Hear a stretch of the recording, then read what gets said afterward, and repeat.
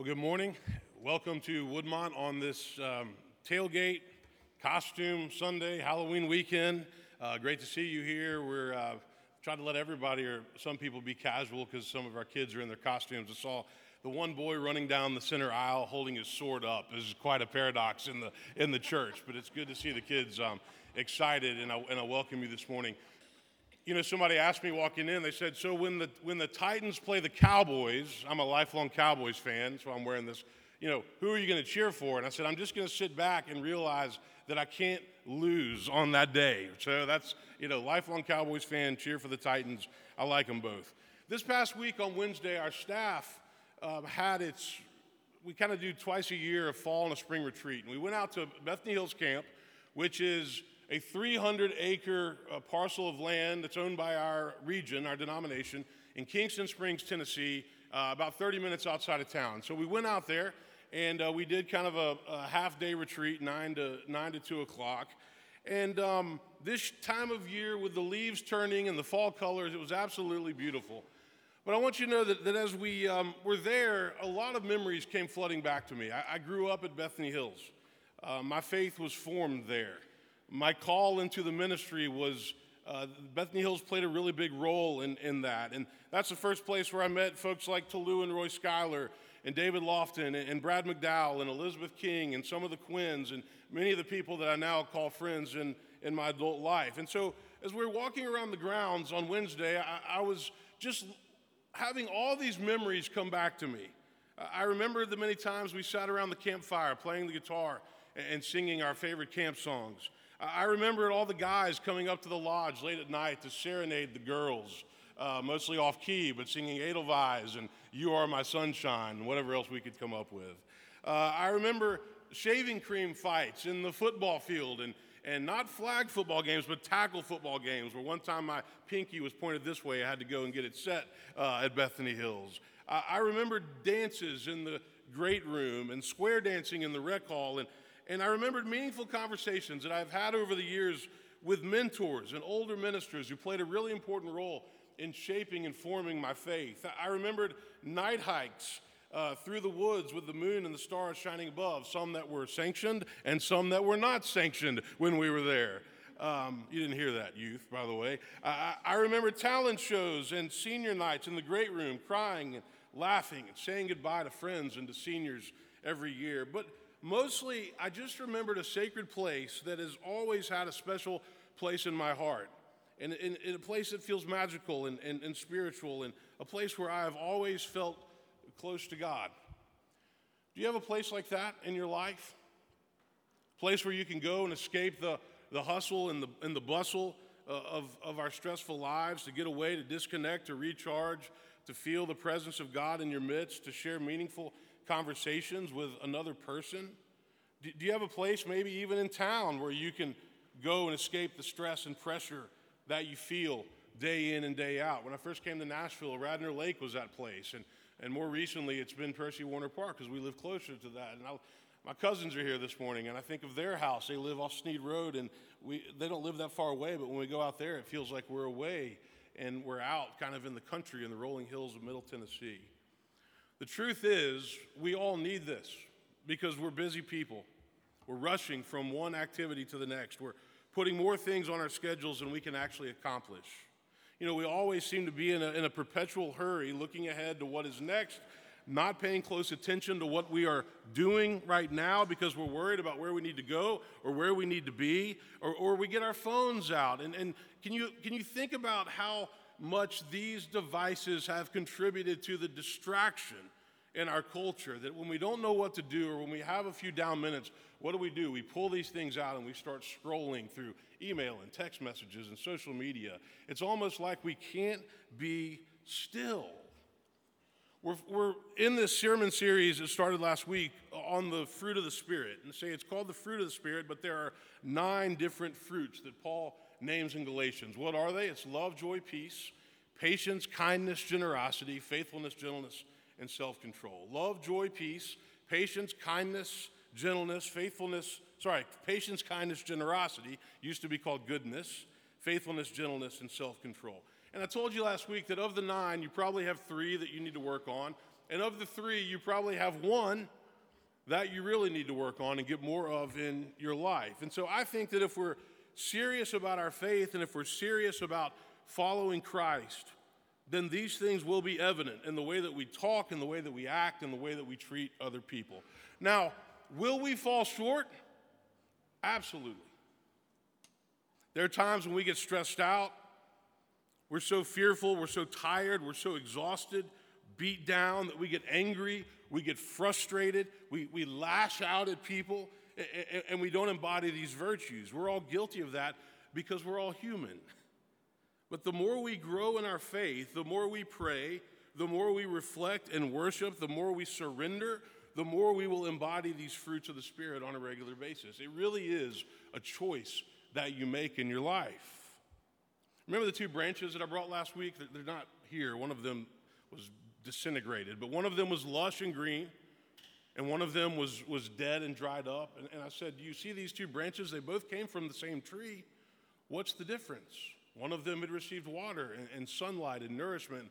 The other one was dried up and basically would make good kindling for a fire.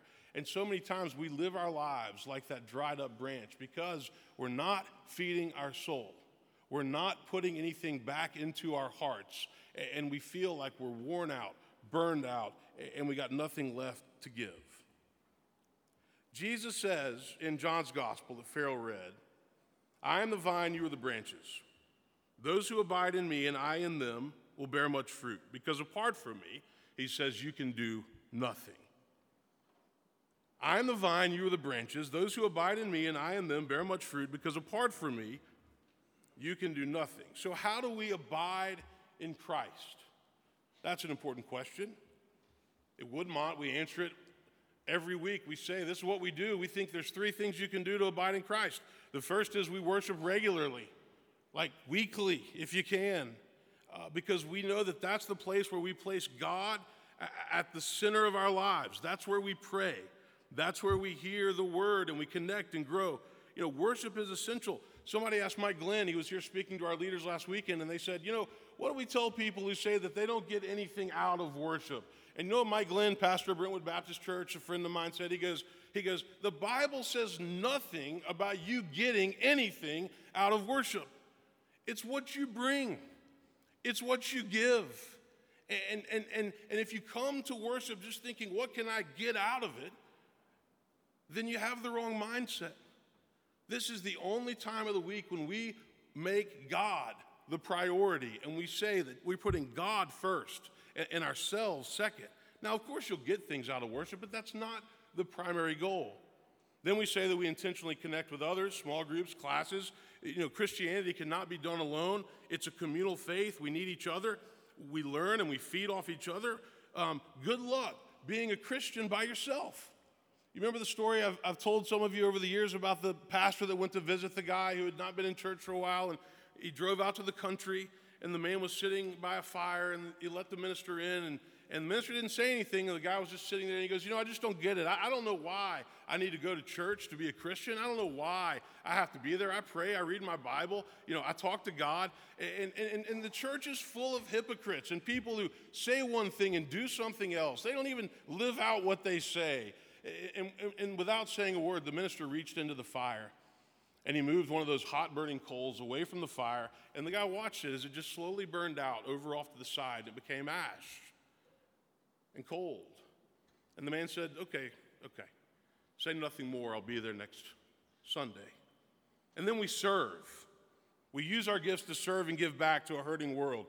We have to serve others. We have to use our gifts to serve others because we all have spiritual gifts, and the world needs a lot of help. The world needs us to use our gifts to make a difference in the lives of other people. And one way you can do that in another month or so is walk through Bethlehem. We need you to be a part of it. Not just to walk through it, we need you to be in costume and to be a part of it. So to embody the fruits of the Spirit, we have to remain in Christ, connected to Christ, and that's what the church is all about. He's the vine, we are the branches, and we must remain connected to him. So last week I talked about the first two. I talked about love and joy, and today I want to talk about peace and patience, because our world, and Clay Stauffer, and I think maybe most people in this room, need more peace and patience in their lives. There are specific things that keep us from experiencing peace and patience on a regular basis. The first and foremost is fear. Fear of things that may or may not happen. Fear of the future, fear of rejection, fear of failure, fear of judgment. It's really hard to find peace when you're always afraid and you're always experiencing anxiety. And fear manifests itself in different ways in our lives. And sometimes I'm convinced, or I've at least seen this in myself, I don't even understand some of the ways that fear is manifesting itself. And then there's busyness, and that keeps us from experiencing the peace of Christ. And there's conflict, and there's our ego, and there's pride, and there's wanting to think, yes, we have our flaws, but really we are important, right? I mean, tell me I'm important. I need you to see me as important because I really do try to be a good person. And then there's times when we get angry and we get mad about certain things. And anger is one of those things that some people deal with more than others. If you study the Enneagram, some people deal with anger. That's my whatever it's called, quadrant. Then some people deal with guilt and shame, and some people deal with fear. Usually one of those three wins out in your life. But anger is when we basically take something out on somebody else and it has nothing to do with that person or that situation, but it was already building in our minds and it comes out at the wrong time. And then there's financial pressures. I mean, things are expensive, right? There's inflation. And there's paying the bills, and there's trying to take care of family, and sometimes it seems like every month we're just trying to get by, and we can't save, and we can't get ahead. So we need to experience more peace. We need to experience more love, more joy. There's lots of things in life that throw us off of our axis, that throw us off of our center, and we don't feel like sometimes we can get back on unless we can develop spiritual disciplines, unless we can learn to pray to God and ask for the peace that passes understanding, unless we can find a friend like I had on Friday, and then Friday evening I played golf with some friends and had a friend come over to just talk to me, and that makes all the difference in life when somebody who cares about you comes over to talk. What do we need to do to experience that peace in our lives? What do we need to do to not get so upset and worked up and fearful and mad and afraid that we lash out or we say things we don't really mean towards people that we love? That's an important question that we all have to ask. There's lots of ways that we can find more peace in our lives. There's lots of ways that we can surrender to God and find a place to go away where we can reflect. I mean, that's what our staff did this week as we went away and we reflected and we just spent time with each other. That matters. That really, really matters when it comes to life. I want to talk to you this morning about how we can experience this. And specifically, I want to talk to you about how we can know that we're going to be okay, even when life feels like it's just out of our control. How can we know that things are going to be okay, even when it feels like the world is spinning out of control and we're not doing a good job of taking care of ourselves? I left this part of my sermon right here. That's what I was looking for. So anyway, here's what I want to say. It's an honest mistake, I shared it with you guys, right? I want to say that this world is a very busy and stressful place. And sometimes, we feel like we get into this cycle where we can't slow down, and we feel like we can't slow down and we can't stop and we can't we can't be with the people that we love, and we can't treat the people that we love the way we want to treat them because they mean a lot to us, but we're stressed out and we're fearful. And remember, fear creeps in when we least expect it. We might think we're doing just fine. We might think we're being patient. We might think that we're being loving, but guess what? That's not what often happens. It's not. Sometimes we are under stress that we don't even see. We don't even understand. We don't even know that somebody else has gotten us so worked up and so upset and so and so just afraid that we don't live the way we know God calls us to live. And we don't rely on the people that we know God wants us to rely on. How do we find peace in our hearts? How do we find peace in our hearts when we look around and we see that all is not right with the world? When we look around and we see that there are things that are wrong, that there are people who are hurting, that there are things who are broken, that there are words that are said, that there are politics that are divisive, that things are just not what's wrong with the world. And you remember that story of the man who one time they called into a radio show and they said, "What's wrong with the world? Well, what can we do to make it better?" And the guy picked the phone and he goes, "I am, sir." Human beings, we have so many gifts, so many things that we do that are good, but then we get stressed out and we get afraid and we get fearful and we get hurt and we lash out at the people that we love. And we say things that we don't really mean. And we don't really know why we do this because we kind of know it when we do it, and then we're ashamed of ourselves later. And we say, "Why did I do that?" It's fear. It's fear that took over. It's fear. Somebody once said, "Watch your thoughts because they become your words. And watch your words because they become your actions. And watch your actions because they become your habits. And watch your habits because they become your character. And watch your character because it becomes your destiny." So the first thing that I would say this morning is that if we want to experience more peace in our lives, more peace in our hearts, we have to start right here.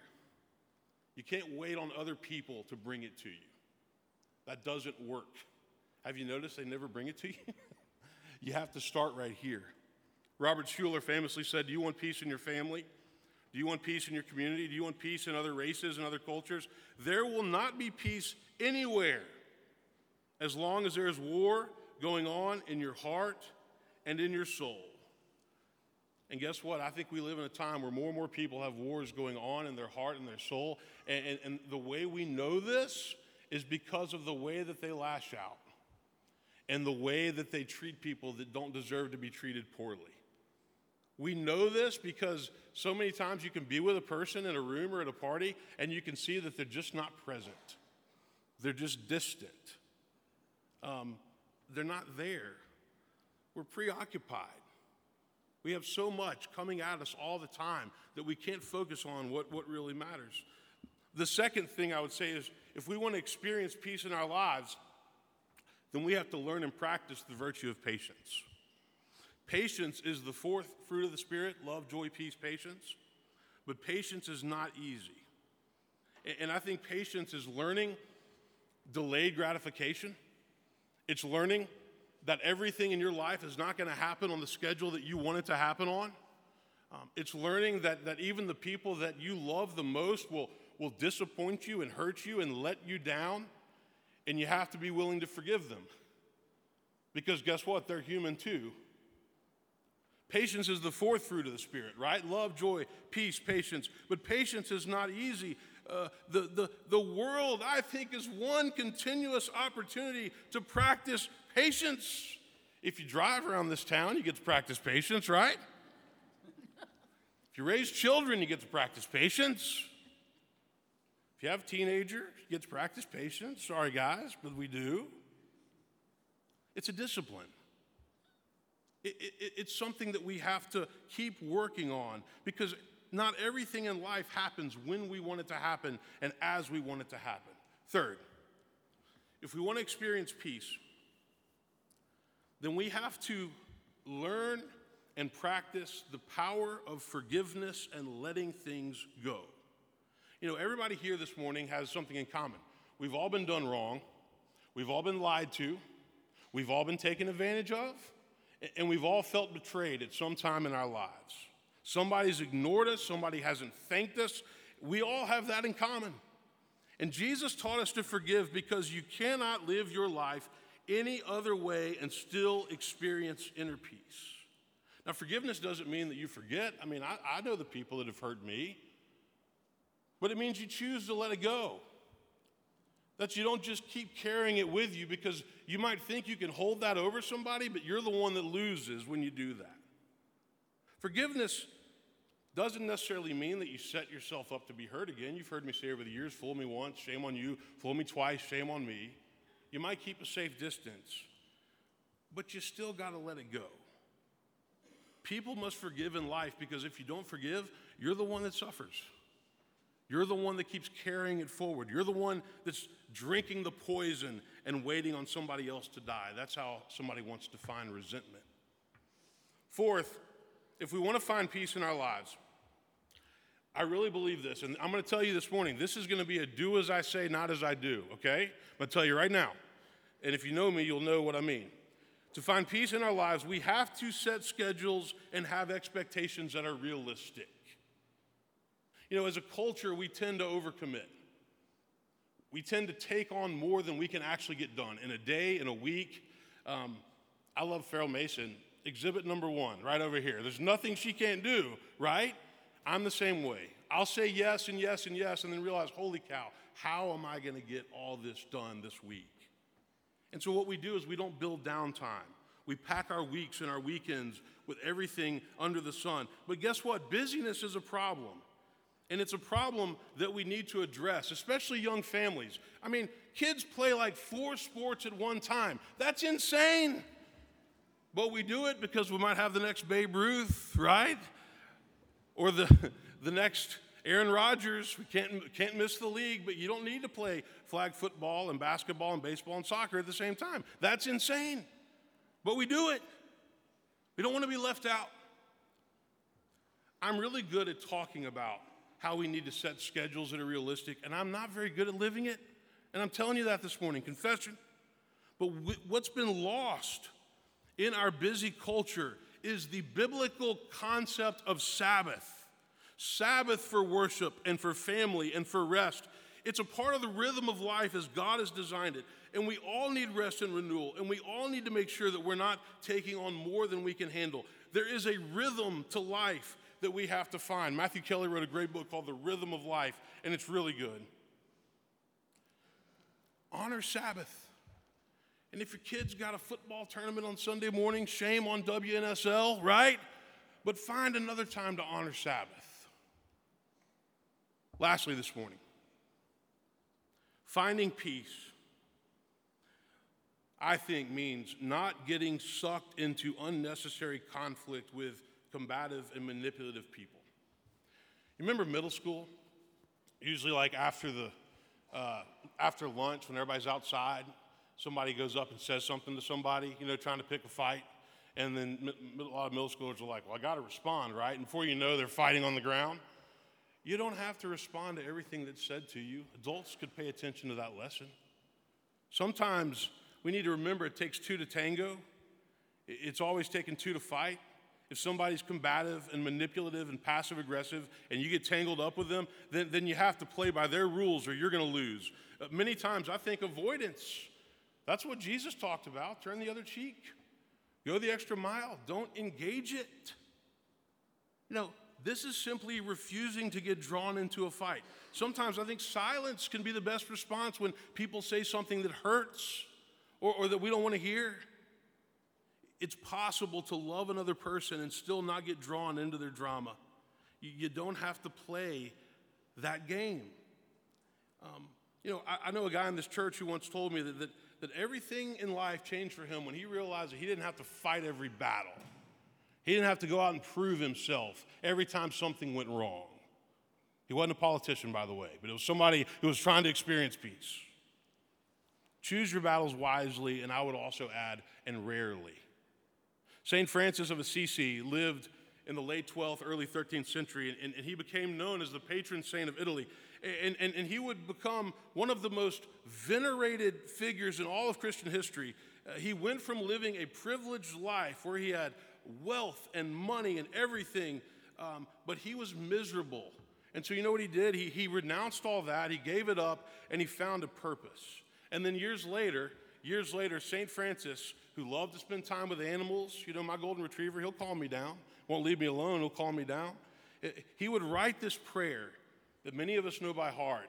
And this is one of those prayers that you can say in addition to the Lord's Prayer, or what I call shooting prayers when you're going by certain situations. He wrote this prayer that we can still pray today. It said, Lord, make me an instrument of your peace. And where there is hatred, let me sow love.